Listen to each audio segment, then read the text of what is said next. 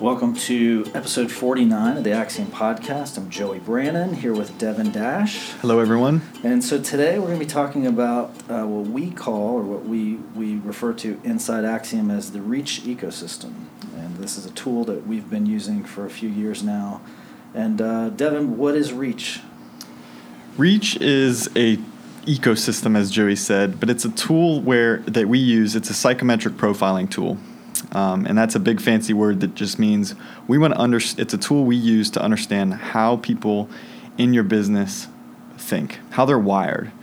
And there's really two main drivers, what they call dimensions, that are going to drive what or how people operate within your business. And those we're going to get into those later, but just on the surface, those are the achieving dimensions and the relating dimension of an individual. So Reach is just a tool that measures that. It's been studied, it's an international tool. It's been studied, used by businesses all over the world, and it's a tool that we find helpful for many purposes beyond the telling us where people sit on a given where they sit in a profile. It actually provides us with a lot of insights and resources to help them grow and get better as individuals and leaders. Right, so a lot of people are familiar with other so-called psychometric profiling tools like the DISC assessment or Myers-Briggs or Enneagrams. And so this is, part of that universe. But as you said, one of the reasons we really like it is it has it's part of an ecosystem, right? So we have the psychometric profiling tool, but we also have the ability to do culture surveys within the same kind of profiling skill set or tool set. We can do 360 reviews on employees. We can do professional development because all of those tools will develop what we call training needs analysis that can be done. So we have hung our hat on the Reach ecosystem because we do have more stuff that we can do after we know what's going on, right? So like you said, their tagline, the insights to know and the resources to grow. Yeah, and that's really the beautiful piece of the Reach ecosystem is that it's Myers-Briggs, DISC, StrengthsFinders. There's innumerable ones out there. There's if you want to know what your spirit animal is, there's a right. There's a psychometric profiling tool that lets you categorizes you as a bird, and those are all great and they're helpful because what they're really trying to get you to uncover is who you are. And if you're very introspective, you may kind of already have a strong pulse of this is how I tick. I operate better in relationships. I operate better in large crowds versus small crowds, or vice versa. And you probably have a pretty good understanding. But if you don't, and maybe you feel like you have some blind spots, and you are maybe wondering, man, why am I struggling in this given area? These psychometric profiling tools, no matter what you use, are helpful in saying, oh, now it makes sense. Now I get why I always use these words. I think of the Myers-Briggs. One of the great sort of heuristics of the Myers-Briggs is if you're either thinking or feeling oriented. Right. And it was helpful for me because growing up I was always very feeling oriented, and so I would say, oh, I feel like this, or I feel like this, and I'm using the word feeling to describe what I guess qualitative data or quantitative data would hint at. But instead of thinking it through, I would feel it through. And that's really helpful and just having that distinction. But the reach goes a step further and says, okay, based on your profile, here's some areas where you're really strong. And here's some areas where it's not your natural habit or it's not your natural inclination to operate in this way. Mm-hmm. And it provides you resources to grow those, I guess what you would call unnatural areas or unnatural strengths. If you could say that. And I think one of the things that one of the knocks we might have against psychometric profiles is people tend to view them as predeterminative of like what your job could be. Like, oh, your DISC profile is this, so you can't be a salesman. Your DISC profile is this, so you're probably not going to be a good attorney. And what we've always appreciated about Reach is that the profile is based on a set of skills. And so Absolutely. as with any skill, like some people are going to have natural bents or natural talents that make those skills easier to develop, but we all have an ability to further develop and refine skill sets, and that's where the growing part starts. So absolutely. And just to add to that, that because of the extensive database that the Reach ecosystem has, I mean, they have resources that show, this sales guy who you think is a high E, I guess, on a Myers-Briggs test, and extreme extrovert and very charismatic and very winsome with people, you think, you have to be a coach, in the Reach ecosystem, that's a coach. You think you got to be a coach to be a great salesman? Nope. They have salesmen who are advisors, who are drivers, and who are counselors. Mm-hmm. So they sit across the board. And what what you're hinting at there is, well, what makes a good salesman a good salesman? Well, it's their ability to step out of their comfort zone, step out of the natural way that they operate, and be charismatic, or be winsome with people, or develop the rapport that they might need to close a sale. Right. Some people may make it look easy, and some it's not so easy. But we've seen it in practice where somebody who is just having to work awfully hard is outpacing the person who seems like they're backstroking it, and it's not that difficult. So it's a desire to work on skill sets. So when we talk about the Reach ecosystem from 10,000 feet or 20,000 feet, there are these two dimensions. And this is one of the reasons that I love it, because it's super simple for me to wrap my head around. And so talk about the two dimensions. And as we describe these, there's like one's a horizontal axis and one's a vertical axis. And like all good consulting tools, it results in a 2x2 matrix. Like we love those, right? So, absolutely. So describe the two axes there that make up that 2x2 matrix. Yeah, so these are the things that don't change. So these are the constructs that the Reach gurus set. They don't change. Everybody has these two constructs, and it's all of the data that goes into making this a valid tool is based on these two constructs. And so for those people who are wondering if this is all accurate and valid, I'm going to say the simplistic way to answer that question is absolutely. But the two axes that Joey is referring to, just to give you guys a little bit of visualization of what this 2x2 is going to look like, the horizontal axis is what they call the achieving dimension. So the achieving dimension, in very simple definition, is your orientation towards thinking and acting as you pursue goals. Now, I want to just clarify there. Again, it's does this person approach goals step by step, or does this person jump in with both feet and learn how to swim? Because they're both swimming, they're both getting in the pool, but one is entering by the steps, if we could use that analogy, and the other one is getting in, standing on the diving board and just cannonball straight in the water. Right? They're both swimming, they're both achieving goals. It's not that one person is less likely to achieve goals, or one person is a more of a go-getter than the other. It's that, no, they just approach goals differently. So that's the horizontal axis, and if you put it on a scale, you hate to use this language because one is not better than the other. It's just, if the center line is 0, the far left is people who are more measured, who are more thinking oriented, who are going to get into the pool by the steps. And then on the right hand side, you have people who are much more just going to jump in, acting oriented. They see the steps.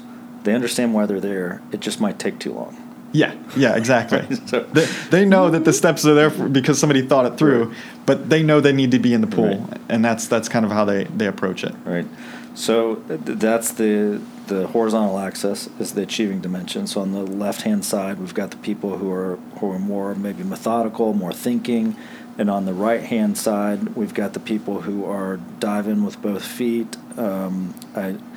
I know there are details in there, but I kind of feel like this is where we need to go, given everything else I know, and I'm just going to jump in. And so that's the horizontal axis. Now, what's on the vertical axis? Yeah, the vertical axis is the relating dimension, or we would say the relating style, because the language is important. They're interchangeable in some respects, but it would be more correct to say the relating style, and that's because. Or that style on the bottom, so on the bottom of that scale, I guess because it's the vertical axis, These are people who are much more guarded. Now, notice the language there. When you think of someone who is guarded, they're kind of closed off, right? It may be preferable for them to work in a cubicle with nobody else around, or in an office with the door closed. They just tend to keep to themselves. That's not good or bad. It's just different. It's different from me, right? Right. It's very normal to them. So the bottom end of the scale, you have individuals who are more guarded in their relationships and in their sharing of emotions. And then on the top of the scale, you have individuals who are much more expressive. So me, I'm a coach. I'm almost a thoroughbred coach. I love people. If I have the choice between, actually, a funny story. I worked, my first job, I was at Publix, and I was a cashier. Well, I was invited to go work in the bakery because they were shorthanded. And I was invited to go work in the bakery. So I get up for this week because of the individual who's on vacation, worked in the mornings, and I'm baking cookies and the other bakers around, and it's just great. We're all chatting. We're there before the customers are in the store. So it's just a lot of fun getting the bakery prepped, getting the smells out so that when the customers walk in, they just gravitate to the bakery. Well, I liked it so much, I said, man, I'll stay in bakery forever. And then the individual who was on vacation came back, and as opposed to coming in at 5:30 in the morning, I was now coming in at like 2 or 3 o'clock in the afternoon and doing the closing shift. And if you've ever been by the bakery at Publix at 2 o'clock onward in the afternoon, you'll notice that they're kind of slim pickings when it comes to who's standing behind the counter. And so I went from this world where I was around other people working for this common goal of baked goods, and to working by myself in the evenings, closing down the bakery, mopping the floors. So I started to go crazy because it was, for a person who's more guarded, who is comfortable working methodically and doing things by themselves, that was great. Right. For me, I literally was talking to myself. I went crazy. So a little aside there, but the idea, again, is the relating dimension and the relating style is essentially an individual's measure. Are they more guarded or are they more expressive? And it strikes me that it's a little bit more nuanced than introvert extrovert, because I can think of some people that we've done these psychometric profiles on who are coaches, meaning they are kind of top right quadrant. If we divide this 2x2 matrix, these two dimensions into a 2x2 matrix, and we got 2 quadrants on the bottom and 2 quadrants on the top, they're in that top right quadrant, which we would call coaches, where they have a high achievement drive and they also have a high relational drive. But when you talk to them, they're like, no, I'm an introvert. Yep. And it's like, well, I get that you're an introvert, but when we look at how you pursue life, how you pursue, in our context, your day job, it's very important that you do this alongside other people. It's okay not to be the life of the party. It's not that you necessarily get all of your energy from being with other people. Like, extroverts are known, that's how they're kind of characterized. And by the same token, like, we could have somebody who's in one of those bottom quadrants and they are the life of the party, but when it comes to the work that they do, it's like, shut up and leave me alone. Like, we'll go hang out after work, or I'll catch you at the water cooler. So it doesn't, I would caution, like, because when we talk about guarded versus expressive, people go into this introvert extrovert, and it's a little bit more complicated than that, and we're going to get into that. Like, what are the things? So let's go there. So if we talk about reach, in order to be able to put somebody on this 2x2 matrix and the quadrants, if we started at the bottom right-hand quadrant, those would be our drivers. So they're high achievement drive, but fairly guarded. That's where I sit. And then to the left of that, we have advisors, so guarded and a more thinking orientation, more methodical orientation, as opposed to jumping in with both feet. And in the top left, we have our counselors, who are more methodical, more thinking oriented, but also highly relational. Yeah, the counselor is one of the most explicitly defined profiles, and it makes sense. If you think of somebody who's very relational, they're a counselor, they're always talking on one-on-one conversations or one-on-two conversations. Right. And you might recognize your counselors or people who are really strong in their counseling competencies because they'll remember the small details that just make you feel warm and fuzzy inside. Yeah. They're the people we like to be around. They're nurturing, right? Yeah. They're comforting. They're very nurturing in their how they handle our feelings and our thoughts and maybe our frustrations. They normally very hospitable and welcoming. So the counselors are pretty easy to identify because they, everybody. I guess unless you think of a counselor in a negative connotation, like a psych, which is generally a pejorative use of the word, but most counselors we identify pretty easily. And then the last group will be our coaches, who are high achievement drive, but also highly relational. And coach is a very kind of apt description because a coach, is relying on the efforts of the players to get to wherever they're going. They recognize in that expressive relational drive that I'm going to be doing this with other people, but they also, like, a coach is not happy unless there's a scoreboard out there somewhere telling them whether they really are in the deep end and they really are, swimming well. So let's talk about when Reach it basically gives you a score, gives you a relational score, and gives you an achievement score so that it can plot where you stand on these two axes. There are some factors that go into each one of those quote-unquote scores. So let's talk about, I guess we call these dimensions. Yeah, and I was going to say that exactly. If you're keeping score at home, we've been using these terms synonymously, but the distinction is these are dimensions.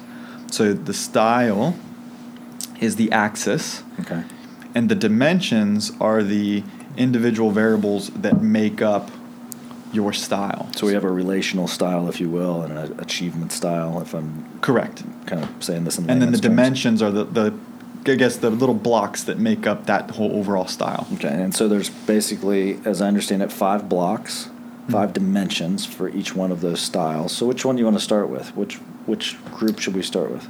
Let's start with the relating style. Okay, so relating style. So we're talking about what is it that makes you one of those people who's more guarded, or one of those people who's more expressive, one of those people who is pursuing things kind of on your own, or one of those people who's really kind of fulfilled when they're pursuing things alongside other people. So what goes into that?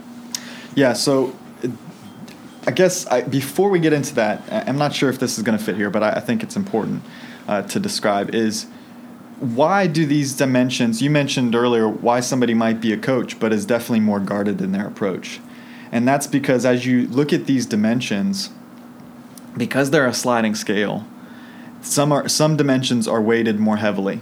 So if you are, we'll use the first one, affiliation, and we'll go into it more in a second. But if you're more independent, that is the number one weighted dimension for relating style. So if you're pretty independent and you like to work alone and you prefer to work independently, you don't really like collaboration, or you avoid collaboration, you are probably going to fall more on the bottom half of the 2x2, right? Because it's weighted. Now that's not exactly correct. Again, because there's 4 of the dimensions that play into your relating style, but affiliation is one that you would say is a pretty strong weight towards. Okay, if I'm social, then I'm definitely probably more of a counselor or a coach. Right. So there's 5 dimensions for each style. Some of them are way more important or way more heavily weighted than the others in terms of determining where you fall in the style. Yeah. So what's the number one? Yeah, affiliation. So affiliation on the 2 descriptors, and I'm going to use language that's not totally accurate again because it's hard to describe brain chemistry, right? Affiliation is how you're wired. It's your neurons and your dopamine levels and your serotonin levels and how they function when you go into a crowd or when you work or when you're at a party or when you're at home. And so we'll use words like, well, on the left half of the scale, the lower end of the scale, then that's the independent, and that doesn't mean that like you're bottom 1%. Like Mm-hmm. you are the people who live under rocks. That's not what we mean here when we say scales. It's just a way of describing the range in which on the far side, I guess if you said the center line is 0 or the center line is someone who's both equally social and independent, we're trying to give the idea that there's a scale here. Right. So you're going out of your way to make sure that if somebody has, quote unquote, a low score, that's not perceived as being a bad thing. Exactly. It's on a continuum. This is where we would put you on the continuum.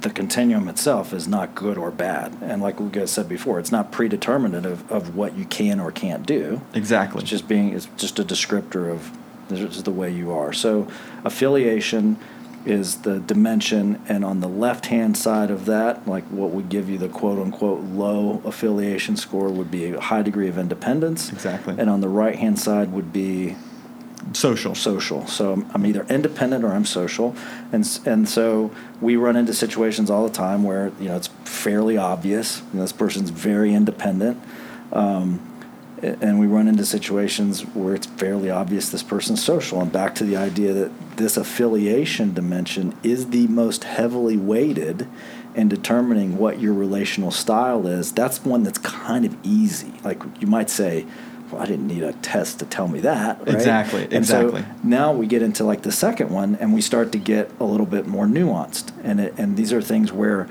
we go, wow, like you're highly social, which I get. That's going to make you one of those people that's highly relational, but this one doesn't make sense because you're low on this side. And that's where it gets really interesting in understanding the individual characteristics that make somebody up. So I'm going to, before we get to the second one, I'm going to take a step back and talk about something that we talked about before we actually started recording, which is when we use this stuff in practice and we look at the 2x2 matrix, like from the 10,000-foot view, we can have everybody in a company go through and do a reach profile, and this is what we do with clients, and we will come up with little pinpricks on this 2x2 matrix with names next to them. So we'll know Joey's a driver, and Devin's a counselor, and Cameron's a counselor, or a coach. Devin's a coach, but Devin is like top right-hand corner, and Cameron's somewhere in the middle, and Carrie's an advisor. And that's very helpful for us kind of understanding, well, here's the makeup of our team, and when we have a leadership team meeting, it's interesting how the different people relate, and all these light bulbs start to go off, right? And you've done workshops for clients where you do exactly this. You put everybody up on the board, and you're like, guess who's here? Guess who's here? Yep. And we play a little game with it. And that's hugely helpful in just kind of getting the broad context. But when we as leaders are facing challenges with individuals, the stuff that we're getting into now is hugely helpful in understanding how are we going to meet this particular challenge, how are we going to lead this person well. And this is where, we're eminently practical. All this stuff is great, and it's fascinating, and learning is a core value of ours, and we want to be learning a lot of stuff, but we use this stuff every single day. Yep. And these are where we use the dimensions in individual conversations. So I just want to stop and say, as we get into affiliation, very helpful to understand so-and-so's independent, so-and-so's social. What's the next dimension that we're going to be talking about? Well, can we stay there for just Sure. one more second? Because I think what you're getting at is practical workplace application for this, right? And we are in probably one of the most unprecedented times of our century, right?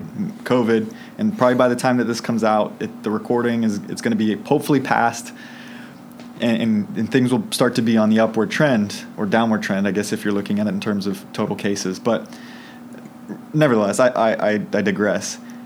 We are in a time where a lot of businesses are either making the just intentional decision to move remotely or being forced to work remotely. Good point. Right.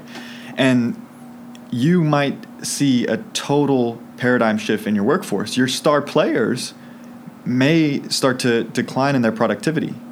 Their sales numbers may go down. Yeah, sure, that could be a lot of reasons. It could be the economic just tightening. It could just be people handling the uncertainty in a particular way. But if we look at it, let's just say all things equal, we're looking at the individual's affiliation dimension. You're forcing an individual, let's say they're social. Well, a person who loved coming into the office every day and rubbing shoulders and shaking hands and sharing stories and telling a joke to get the team rallied together on of one mind during that day is now waking up maybe talking to their dog, talking to their wife, right. and then hopping on their computer and expected to deliver the same sort of productivity, the same sort of results that they were in the office. And expected to have the same level of fulfillment individually that they had Absolutely. a year ago when they did have all those things that were really important to them and how they pursued work. Yeah, absolutely. And so in a practical sense, if you're looking at your workforce, this would be a dimension that you could, knowing where this individual sits on this dimension is super helpful in saying, okay, is their work environment fitting this dimension? Right. And so we use the guy who's really social and or a girl who's social and is forced to work from home. Let's talk about the advisor, right? Let's talk about I'm going to use the stereotype because I don't know. I see this more often in practice, but the advisors tend to be your CPAs or your bookkeepers, right? Mm-hmm. And for great reason, right? We want a person who's going to be very detail-oriented, is very careful to approach the task in what they believe is the correct method. They use the same method every time. They're not jumping into financials with a new, idea every time, which we're thankful for. This person is told to go work from home, and they're ecstatic. Right. Their productivity goes through the roof. Right, because they got nobody leaning on their doorpost anymore saying, hey, can you do this for me? Hey, let's talk about this. How are you doing? And they just want to, in some respects, they just want to get the work done. They really appreciate that. Now, that doesn't mean they're not social in every context. That doesn't mean they don't like people. They're not throwing their hands up and, they don't have the do not trespass sign on their door. Right. It just means what they're getting when they're in a work context or, I guess we're talking a lot about the work context here. They prefer the uninterrupted head down time of, okay, I get to do my work and do it the same way that I always do it every time. So they're ecstatic that they're at home and they manage the distractions. Well, now the distractions are managed for them. Right. Hi, this is Joey Brannon. I wanted to take a quick time out just to tell you a little bit more about Axiom and the work that we do. We work with closely held businesses on strategic growth. What that means is that we come alongside the business owners, we help them get clear about where their business is going, and then we engage their leadership team to build plans for growth and then execute those plans. If you're a business owner and you're trying to grow or you're looking for future growth, or maybe you're just trying to manage the current growth that you have and you're looking for some help, you want somebody to come alongside you to give you the tools, to show you what accountability looks like, to build the skill set of your team so that you can step away from the business while it continues to grow, give us a call. You can find more information at axiomstrategic.com. Right. So, moving on to the second dimension of the relating style is consideration. And on the one end, so I guess on the lower score, we would say this is a person who's very objective. And that objectivity is described as how do they recognize the feelings and interests of others? So are they hearing you talk about how your boyfriend just broke up with you? And are they going, well, yeah, because this, and this? Or are they putting, maybe they're thinking that, are they putting that aside and going, oh my goodness, I know exactly what that feels like. I'm so sorry. You must be devastated. And just handling the emotions with a much more nurturing response. So on the one side of consideration, I guess you would say the low score is someone who's very objective. It's like, well, yeah, I get it. These are why. And the other person is more nurturing. On the top end of the score would be nurturing. And that's, again, the best way to describe it would be somebody comes into the office. Let's just use a really out of this world scenario, maybe a little bit of hyperbole. Somebody comes in the office and says, yeah, my dog died and it's really sad, right? That's a really hard moment for a lot of people. It's a family pet. And the boss goes, hey, are you going to hit that deadline? Right. So they hear what you said. That's not that they didn't hear what you said. Right. But they're approaching it from an objective standpoint, which is like, okay, yeah, that's sad, but that's really separate from what we're doing here. Right. And they evaluate it very, I guess you could say sterile. Yeah, and I think, we could caricature it and use hyperbole. I think one of the things where this creates problems in business is where the dog dies, right? And the boss they do care that the dog died, right? They care for you as an individual, But they're also at the same time doing the mental math of, okay, like you're probably going to need some time. You're probably going to be, you were out yesterday afternoon, you're probably going to be a little bit slower this morning, and that, are you going to meet the deadline? And the question behind that, or the thought behind that might be, if you tell me that you're not going to be able to hit the deadline, that's okay. I'll go to bat for you and I'll go move the deadline. Mm-hmm. Or I want to know, do I need to get somebody else in here to help you? But because it's not nurturing, right, and it comes across, it's misinterpreted, and somebody's feelings get hurt, and now we've got issues, Right. So that's where, we've sat with people, we've sat with managers who are having issues with some of their people, and I've watched you walk them through and be like, well, you got to understand, like, this person, maybe it's on a particular dimension like this, they're just not very nurturing. I know that, and again, like the second dimension in the relational style, mm-hmm. and so we might be looking at somebody who is up there on the style side of a coach or a counselor, and they see that on the big 2x2 matrix. The leader sees that on the 2x2 matrix and goes, well, like, they're highly relational. Why are they being such jackass in this situation? You're like, well, they are very high on the affiliation, and that's very heavily weighted, but they also, it's not as simple as just being black and white. They're not going to score off the charts in every relational dimension. On this particular one, they're also very objective. Mm-hmm.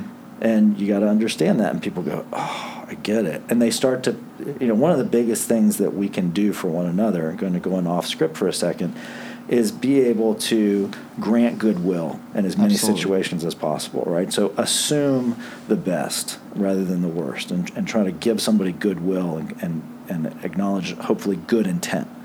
And that's what tools like this allow you to do. They allow you to have a deeper understanding of the person, so it's easier for us to wrap our head around differences and go, I'm gonna assume the best in this situation. Yeah, absolutely. All right, so what's our third dimension on the relational style? Our third dimension is openness. Okay, and this is the dimension that describes your interest in sharing personal information with others. So it's third on the list. So it's not as heavily weighted as consideration and affiliation, but it's still the top three, right? And so I guess if I've done this before, where I'm having conversations with people at my gym, or just conversation and networking, and I'll ask open questions that try to get at, is this person more private, more open? Are they responding to this question? I'm getting pretty deep. Are they more guarded? Are they sidestepping the question and answering in a very sort of high level sort of way, and I get to understand, okay, this person may be more of an advisor or driver, this person's probably more of a coach counselor, and that I love that. To me it's so fun. But so openness is, are you going to share personal information, right? And that's heavily, this question, when the psychometric profile, when the test actually starts to get at these questions, where your headspace is at may determine where can determine where you place on the scale. It's reliable, but we have had people will openly say, oh, wow, when I was answering this at work, I'm pretty private, but with my family and friends, I'm really open, mm-hmm. right? Well, okay, but that's why it's not the one dimension that is determining where you place, and it's not determining your profile overall, right? Yeah. It's interesting because I saw this or heard this play out in practice with one of our colleagues who was having a one-on-one meeting with a client, and the objective of the meeting was to start building more of a coaching relationship. So there's the stuff that we're doing with the team, which is kind of run according to a process, and then there's the stuff we do with the leaders that's more, it's building relationships and coaching them along and making sure that they're effective running their team. And we knew, because this person had done the reach profile, they scored very, very low on the openness. So what's the one end? Yeah, so on the low score would be private. Private. And the other one would be open. Open. So this particular individual was pretty much as far left as you could get toward the private aspect. Yeah, we say people are an open book. This person was like the back page. Right. So our colleague was saying, he knew this, and he was trying to understand a little bit of this person's story, and it basically went nowhere. Like, it was like a 90-second conversation, flying at a very high level and not getting into any of his real story or background.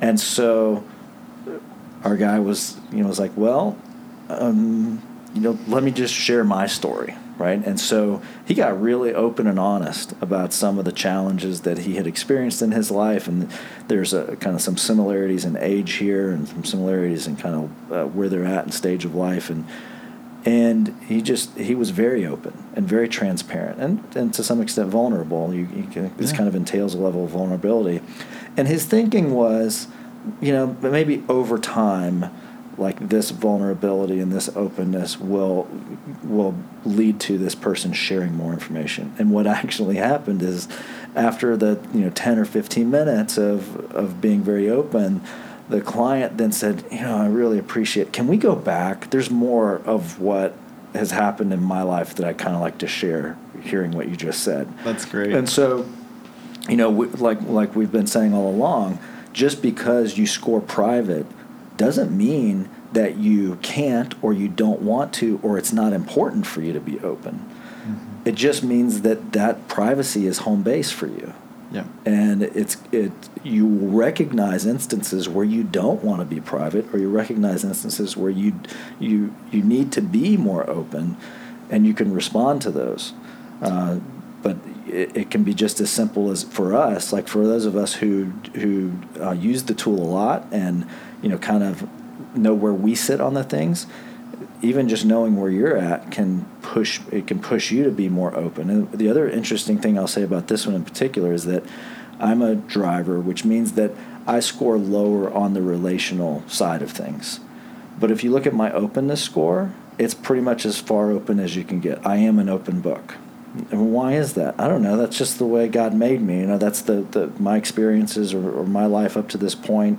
For whatever reason, I'm more comfortable being open. But it doesn't mean that I have a high relational drive, because I don't. Yeah. Or high relational style. That's not my style. But we're more nuanced than just where we sit on a 2x2 axis. Yeah, and that's I was literally thinking the same thing. Like we're interesting creatures, aren't we? Mm-hmm. Like so I'm kind of the other end of the scale. So I am very open. I'm an open book, and what I find is, I guess when I say we're interesting creatures, it's more nuanced, because like we're not just dealing with how we're wired, we're dealing with all of the norms or the things that society and culture tell us are normal, right? So you get into a work environment and maybe somebody is way more private. Like the workplace is a formal environment. Like this is where I come to get business done.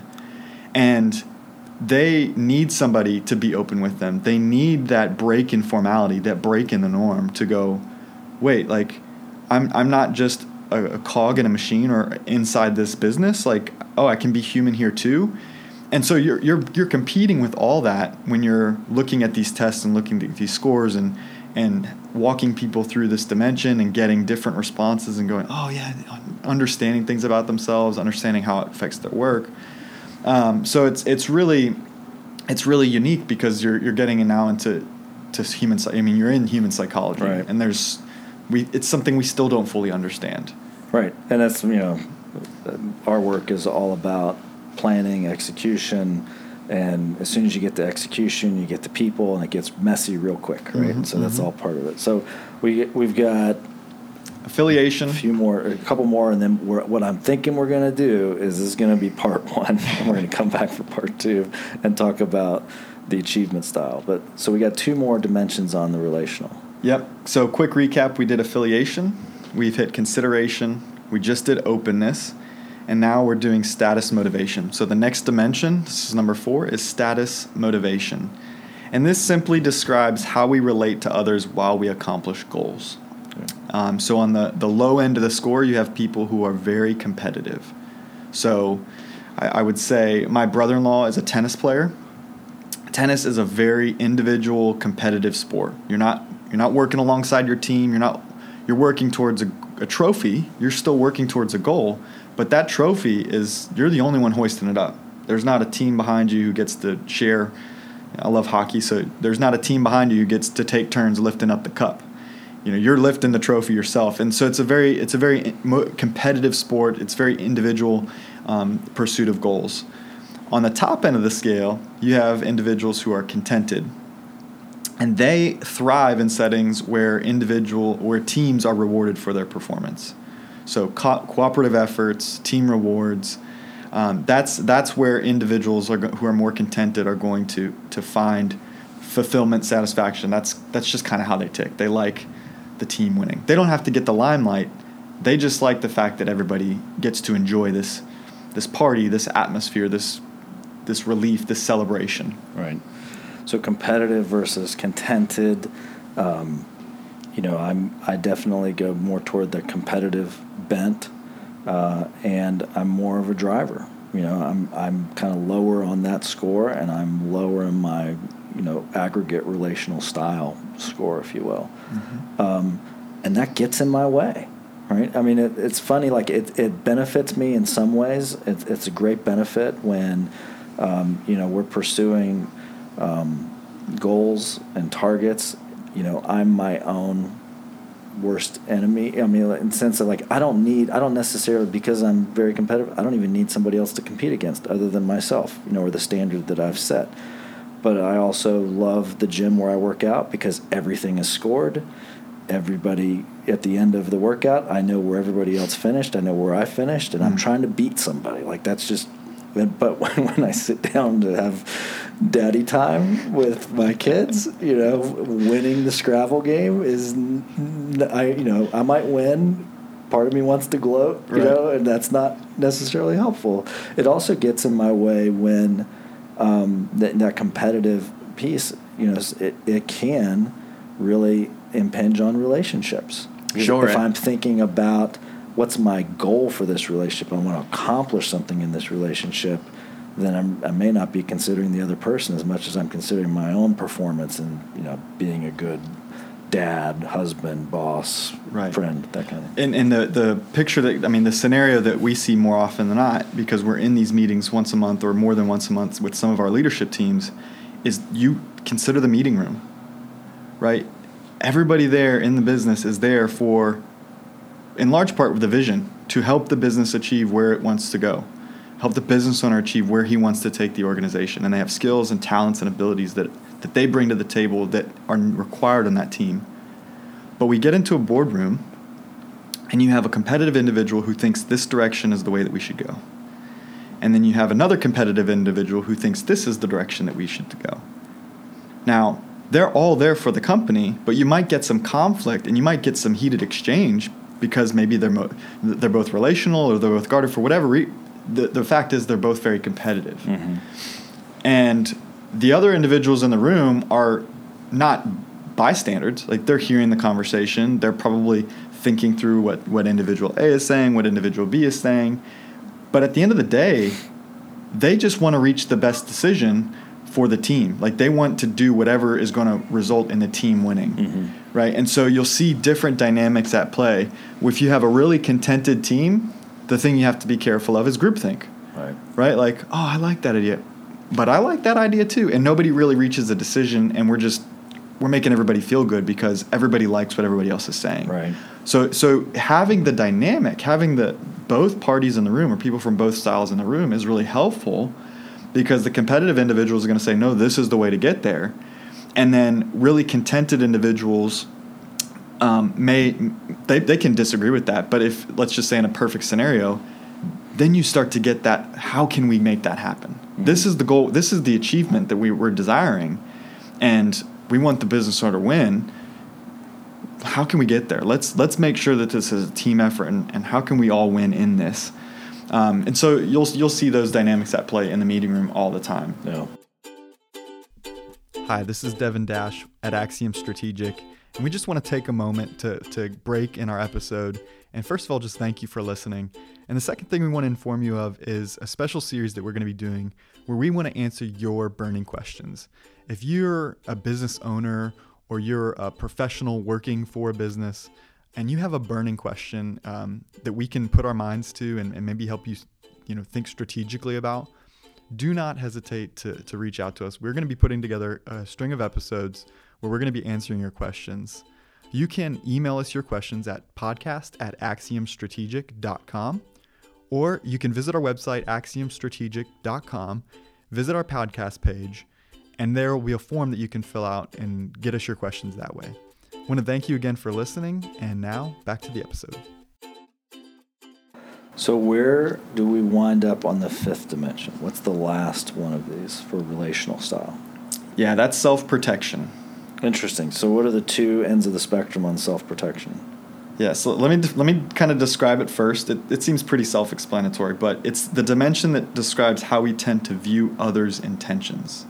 So you mentioned earlier, having some sort of goodwill towards other people. Right. There are some people who fall on the lower end of the scale that are skeptical. Okay. So that is a person who you get in to a conversation with them, and they're questioning your reliability, they're questioning your intentions, and they're really highly inclined to scrutinize things more carefully. On the top end of the spectrum, I guess you could say the higher score would be people who are more trusting. So to really use an old anecdote, you have I don't trust anybody until they give me a reason to trust them. On the one scale, very skeptical. And on the top end, you have I trust everybody until they give me a reason not to. Right. That's the dimension that you're dealing with here.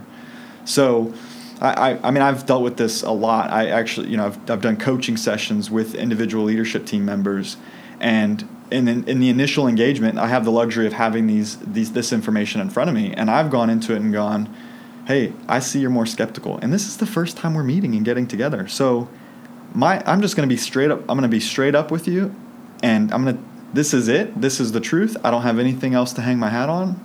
I just want you to know that, whether it's good or bad, whether it's hey, you have some leadership skills that you need to develop, and that's why we're having this conversation, right? Or it's hey, we are really excited about helping you develop as a leader and figure out how we can do that, and this is the context that happens in. They can either believe me or not, right? But just being upfront with the skeptic and being truthful. We should always be truthful, right? Right. But more so with the skeptic, especially, I think personally that you get more credibility with a skeptic if you tell them the hard information. Right. That they're maybe wondering if you are already thinking. Right. So, and then people who are more trusting, I guess that's, we know those people, right? I'm trying to think of, I am one of those people. I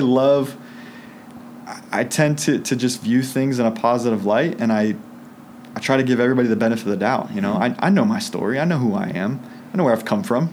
Right? So one of the things, when we talk about proficiency for a second, or going back to this idea that none of these should be predeterminative of what somebody can or can't do in terms of a job role. Mm-hmm.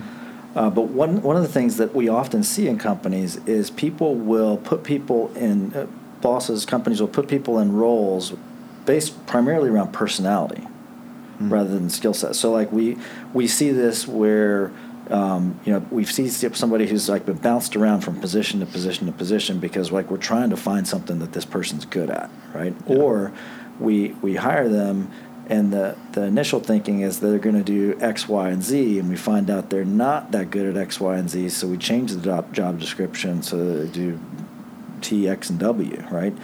And the point I want to make, it goes back to a story where I had a client one time whose accountant was responsible, the chief bookkeeper, controller person was responsible for approving the credit applications for new customers who wanted to buy on credit. So somebody's going to put in a $100,000 order for product. Are we going to require them to pay with a credit card or COD, or do we feel good enough about them that we will just invoice them with net 10 or net 30 terms, right? And so the problem that we ran into is that our accountant was super trusting. Like we could give credit to everybody. I know they're gonna pay. I talked to them on the phone. She was super nice. Talked to the owner's wife, and we're just gonna invoice them. And we had all these like outstanding receivables, and it was getting out of hand. We're having to cut people off or move people from invoice terms to COD terms, and they're getting upset. And the salespeople were getting upset because, like, well, if we'd have, they're a brand new customer. If we'd have told them this from day one, it wouldn't have been a problem. If they'd have just known it's COD from day one, then we could have, after 30 or 60 or 90 days, we could have surprised them and been like, hey, you guys are on account now. But the problem was this person was super trusting, and if we would have had a super cynical, or not even super, but a more skeptical person in that seat, nobody would have complained. And everybody would have been like, wow, like this person's doing a really good job. They're made for this position. But we're relying on the individual personality or propensity of that person to determine whether they're good or bad. Yeah. And we were able to make this individual, the accountant, very successful at being the credit application manager by simply building a process around it, saying, we know that you individually trust everybody. That's great. And feel free to do that everywhere else in life. But when it comes to approving credit applications, we need you to actually have them fill out an application. We're going to run a credit score. We're going to call a couple of trade references. And if it all checks out, then you can approve it. If it doesn't, it's not on you as a person to go back to this individual and say, I don't trust you. You're going to have to be COD. You fall back on, I'm sorry, in our process, you're not quite there yet. We'll reevaluate it in 90 days. And I wish we could get more businesses to understand where their individual people sit on these different dimensions so that they could start to wrap their head around, well, that's why I say this person's good at the job, but that's not an excuse for not having a process. Yep. Or on the other side, I see now why this person's struggling, because their natural bent is kind of running against it, and we definitely have to have a process if we expect it to be good. Yeah, absolutely. I'll use I don't know if this is a good place to put this in, but we had a similar scenario or a different scenario where we had a sales team, right? So just kind of talking about another practical application of these dimensions. And one of the individuals on the sales team, when you compare their dimension with other people, is they were very contented. So in regards to the whole sales team, pretty competitive. Mm-hmm. This one individual was contented, and they had a weekly sales meeting. And the first 5 minutes of the sales team meeting was everybody kind of sharing team wins, company wins. But then the rest, the remaining 27 minutes of the sales meeting was highlighting individual efforts, and it was all about individuals. And this person would engage in the team orientate part of the meeting, but would so quickly disengage when everything else was, hoorah to you and hoorah to you. Because for her, and for them, it was something that was really uncomfortable. Right. So just another area where as you're applying this stuff and understanding your team members, applying it is balancing the team meeting to be fully just disclaim this is how the meeting's going to go, so that if you don't like the competitive part of this meeting, then you're at least aware of it. We want to acknowledge that we know that this is going to be a huge hiccup for you in the meeting. And I think we found that when we are able to share some of this information with an individual, with that individual in particular, and you're able to say, like, hey, this is why you disengage. And they go, oh, like there's nothing wrong with me. That's just, now it makes sense. Right. And you might actually see that person begin to engage. Yep. Because they start to see, like, I realize what I'm feeling, but maybe I need to think about this a little bit more, and I need to engage. It's not because I want to go against the grain of my competitiveness, but I understand that this particular part of the meeting is not naturally where I'm going to have the most fun, but it's still important. I still need to do that. And that's kind of the lesson in all of this, is that the more you know about how you're wired, about how your people are wired, the better leader you're going to be. And if you are a leader, you're the one that has to hold yourself accountable to some of this stuff. You got to know yourself better. So we're going to wrap up today. We're going to come back and we'll do part 2, and we'll do a deep dive on the achieving dimensions, and give a lot more insight into what makes those folks jump into the deep end of the pool or take the steps, right? Absolutely. All right. We'll see you next week. Thanks.